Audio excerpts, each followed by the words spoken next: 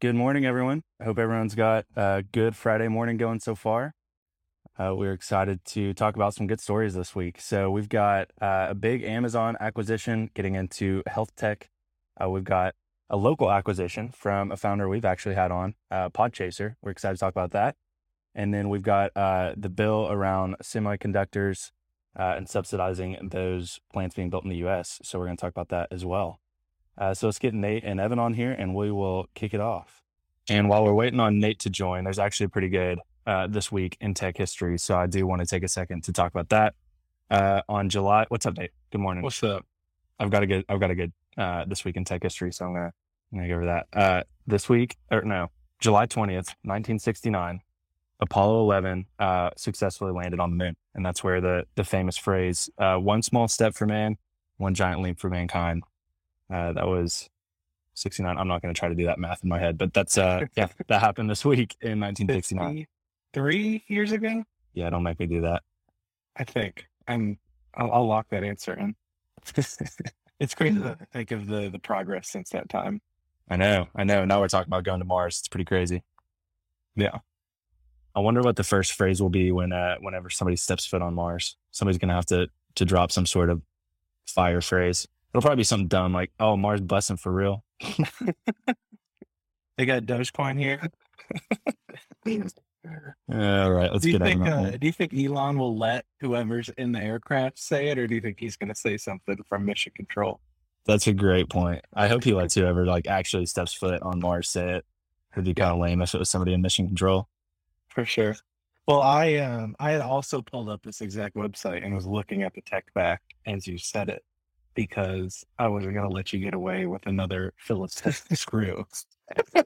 Just that. So What's in it? The Phillips head screw, that was a major technological innovation, and that's just lying to yourself if you're telling yourself it's not. well, not my lane of tech, I guess. Good morning, Evan. What's going on? There you go. Where are you this morning? I'm in our co-working office in Louisville. Nice. Good deal. Got some nice calming orange on the wall there. Yeah, good spot. This is Hopewell. Oh, Hopewell Sweet. Not much to see, but yeah, it's nice. It's a good spot. Before we jump into the stories, though, real quick, let's just mention our sponsors. We got KY Innovation, the state's innovation program that funds all type of projects throughout the Commonwealth to help innovators, to help entrepreneurs, to help founders. They're our partner for the entire 2022 season, so thank you to them. Render Capital is back for some sponsorships here. Render Capital is a great early stage venture fund based in Louisville. We have all worked with them closely in different ways. They're extremely founder focused and a great asset to the community there. So if you're looking to raise soon or just trying to get connected, check out Render Capital. And then Bold Marketing, a great marketing firm based in Lexington. They help founders focus on building their business and not on being in the weeds of marketing. They do websites, video, social, great full service agency there. So check out Bolt Marketing as well. And thanks to our sponsors. Big thanks to them. All right, well, let's dive into some of these stories. So I think the first one we should start with, let's actually start with the local acquisition that just went down. So this is a guest that we've had on our podcast before, Bradley Davis. He and his company have just been, well, I guess not him himself, but his company rather, Podchaser, has just been acquired by Acast. So that's exciting just because you don't hear about a lot of acquisitions going down from companies that were at least started in this area. So very excited to see that Podchaser is being acquired. Evan, do you want to give us the initial details on the deal and why that's significant? Yeah, so Acast is like a competitor of a product we actually use here at Middle Tech called Anchor.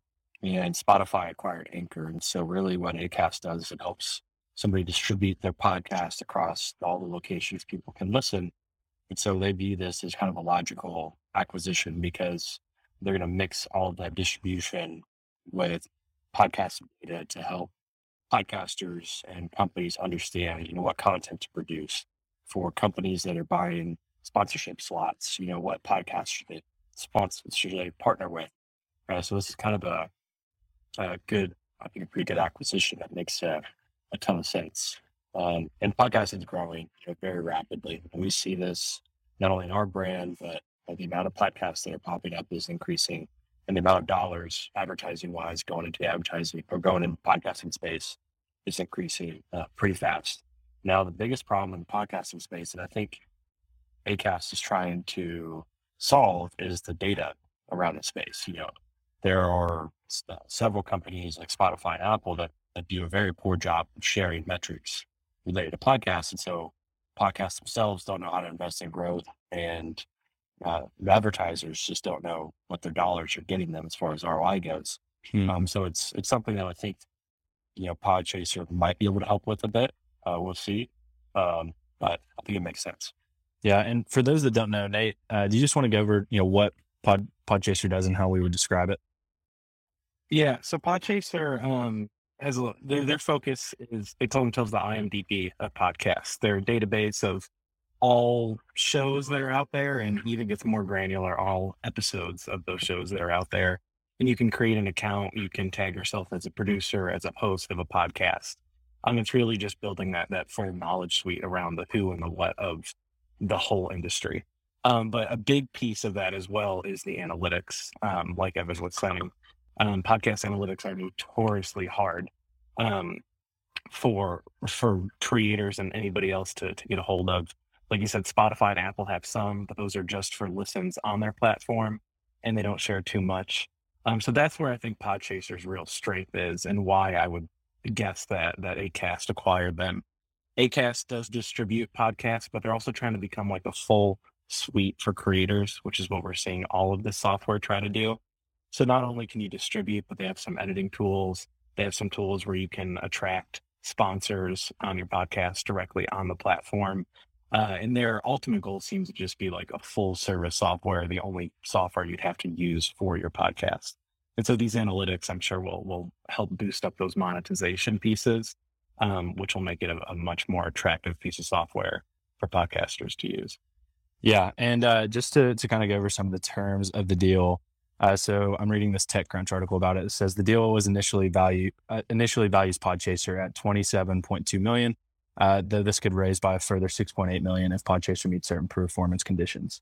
I just think that's super exciting that a company like Podchaser that I guess the kind of odd thing about Podchaser, which is now kind of the norm, is that it's mostly a distributed company. It's a remote company. Bradley, I believe, was in Louisville when he founded it, but you should go back and listen to the episode about it, because he met his co-founder through Reddit, I'm pretty sure. And Evan, correct me if I'm wrong there. But it's just an interesting kind of story of how to build a company and, taking it all the way to an exit. So we just wanted to touch on those. And Brandon has a good question here. What metrics do we care the most about as a podcast?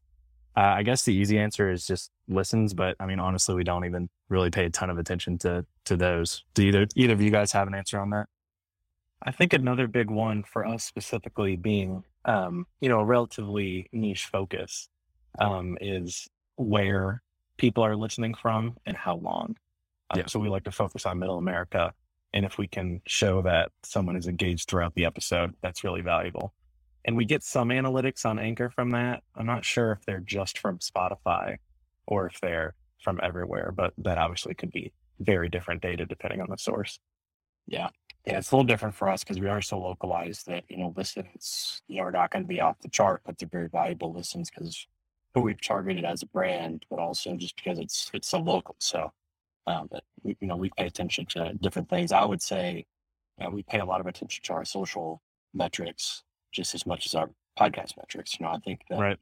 The great podcast brands all really focus on their social and grow that out. Podcasts is like one part of their content distribution on top of, events and video and things of that nature. So it's taken us a while to ramp up and get these other parts. But we've been able to do that pretty well. Yep, for sure. Well, let's move on from Podchaser acquisition and on into this Amazon acquisition. So Amazon has just acquired One Medical. It's about a $4 billion acquisition, and Amazon is getting further into the health tech space. So Evan, you mentioned you've been following this deal for a little bit. So give us the rundown on what's going on here and why this is significant for Amazon and One Medical. Yeah, so I've been tracking. I did for a while. I was investing in a healthcare company called Livongo, and I was tracking other companies that were in that space of telehealth, next generation healthcare. One Medical always came up. really what's happening here is Amazon's going after One Medical to basically acquire physical locations and allow them to better serve people in the healthcare because they already have a telehealth arm, so called Amazon Care, that they sell to large companies as part of their healthcare benefits. Where you can just call, and let them know, hey, I've got these issues. Can you prescribe me something over the phone? Can you diagnose me or do something along those lines over the phone? And they're trying to take it to the next level and get these physical, retail locations. They're doing the exact same thing here they did with Whole Foods. If you get a presence in all these different markets on the ground, that totally changes your supply chain, allows you to better connect with that community and that subset of customers within Amazon. Um, it's an interesting thing that's going to evolve because I'm wondering how they're going to use the data that they collect on their platform and their patients to provide, unique services or deliveries. That's where my head goes. I think that's one of the first concerns that pops up is the sensitivity around health data and the amount of data that Amazon likely already has. Nate, what are some of your thoughts on it? Yeah. Shameless plug. I have a weekend thoughts about this from a few months ago. I actually wrote it in the lobby of a One Medical. No way. They're my primary care doctor, but I was focused more on Apple, just thinking about, health data around their platforms. But go check that out. And my solution or, my personal kind of, what I came out of that with was like, yeah, going to be giving up a lot of data to these companies. But if it could identify a health problem or give me longer quality of life, then, people have my data anyway. So why not? That's kind of my perspective on it. Yeah, I think it'll be interesting to see if there are any counter moves from somebody like an Apple after this big acquisition goes through. I mean, I think Apple is leading the way in terms of collecting, personal health data from things like, an Apple Watch or I guess that's the primary one. But I don't know if Amazon has quite the foothold that Apple does on that. So I feel like if you can start combining that kind of health data with medical records and, the physical presence of doctors' offices and things like that, that's where the true value gets unlocked. I don't know if Amazon's going to be able to catch Apple in that regard. So I wonder what Apple's thinking about all of this at the moment. I think this puts Amazon potentially ahead of Apple in the health space if they roll all these things out and integrate them. But right now, you're right. Apple is ahead of them. They have the Apple Watch, which of course collects billions of individuals' data. And Apple has been trying in-person healthcare. They have clinics on their campus. It was a really big program pre-COVID. Then obviously everybody went home. But all of the employees could go to these Apple clinics, have full service healthcare. That was their primary version of employee healthcare was through their first party clinics. Interesting. Yeah. But I mean, Amazon, if they have these clinics now with One Medical, they have their Halo bands, I think they're called, which are like Alexa enabled health bands. Mm-hmm. They have your food purchasing history. If you buy at Whole Foods or Amazon Fresh, like they could take all this data, understand like all these inputs and outputs that your body is showing, and then be able to diagnose things that maybe we couldn't otherwise. That's super interesting. Yeah, I go back and forth between the amount of health data that could be collected and utilized. On one hand, it's like, okay, if I can connect like a smart weight scale and I can collect all of my, the food that I eat, and I can collect all the data on the activity and movement that I do throughout the day, and then I can merge all those things and give access to somebody like a primary care physician, likely I'm going to receive a way higher quality of care and a way more personalized quality of care. But at the same time, it's still unsettling to me to be giving that much data to a single entity like Amazon. And I think everyone should be a little bit wary of that and at least consider it as we see acquisitions like this kind of move us further down that path. Evan, do you have any other thoughts about that before we move on to this next story? I would just say it's an interesting one to pay attention to because One Medical is still basically a startup. It's still a very small company, and they're only doing a little over 600 million in revenue, approaching 700 billion, and that's tiny for Amazon. So this is largely just an experiment for Amazon. When you think of it in those terms, this is a very small acquisition for them. It's big in the grand scheme of things across the industry, but for Amazon, acquiring 600 million revenue and no profit, this company is not profitable. is nothing to them. Yeah, that's an important point to make as well. All right, well, let's move on to this last story here. More of a United States policy type of story, a bill that is advancing through. I think it just got past the Senate, if I'm not mistaken, or at least they voted to advance it further in the process. But there's a bill that is trying to get passed that is subsidizing chip manufacturers to build more production facilities in the United States. I think this is a really important story. I think there's a whole kind of narrative around this aside from just chip and microprocessor manufacturing. I think that what's going on in Ukraine has made Americans realize how important it is to bring production of all sorts of things back in house. It's become a national security thing, and there's all sorts of I guess different things that microprocessors and chips touch, and we can kind of touch on those each individually. But just to give a high level overview of what this bill is going to do, it's about $54 billion in subsidies for U.S. semiconductor companies. About $24 billion of that, 25% tax credits to encourage companies to build new production facilities in the United States. So, Evan, I'll let you kick this one off. Let's just talk a little bit about what it means to actually bring production in house for things like microprocessors and semiconductors. Yeah, I mean, you're starting to see all kinds of benefits. And one example, it's not a small example, but one example is Apple. While a lot of their stuff is still done overseas, they brought new chip house, so they own part of their supply chain more and more as time goes on. That allows them to, one, differentiate their products, and two, build products faster, more efficiently, at better prices. And so I use that example because if you treat Apple like a if you think of it as a country, I think that we as Americans need to do the exact same thing. As if we begin to in-house our manufacturing, it makes us more stable. We can differentiate ourselves from a perspective of maybe military. We can develop weapons that other countries can't because we've in-housed our own manufacturing and can develop innovative chips. We can develop innovative technologies across all spectrums. And really, when we own that in-house, we're really protecting ourselves from a supply chain standpoint. If we have all the manufacturing in China or Taiwan, and China goes and invades Taiwan, which is a possibility right now, then we're out of chips. That's something that they could go acquire and use as leverage over us to control us. And so this is just a really important thing that we need to be paying more attention to in the United States is, where are we manufacturing the things that, make our country what it is. And chips are one of them. Everybody has a phone, everybody has a laptop, everybody has a car, every car is going to have a chip in it. Every microwave is getting a chip in it. So it's like, well, if we want these things as Americans, then we need to make sure that we prioritize ourselves over other countries. And I don't think that's a bad thing to say. I think everybody's like looking at this from the wrong perspective. I think that we should absolutely look to take care of other countries, but we have to take care of ourselves first. We have to be selfish. That's what humans have to do too.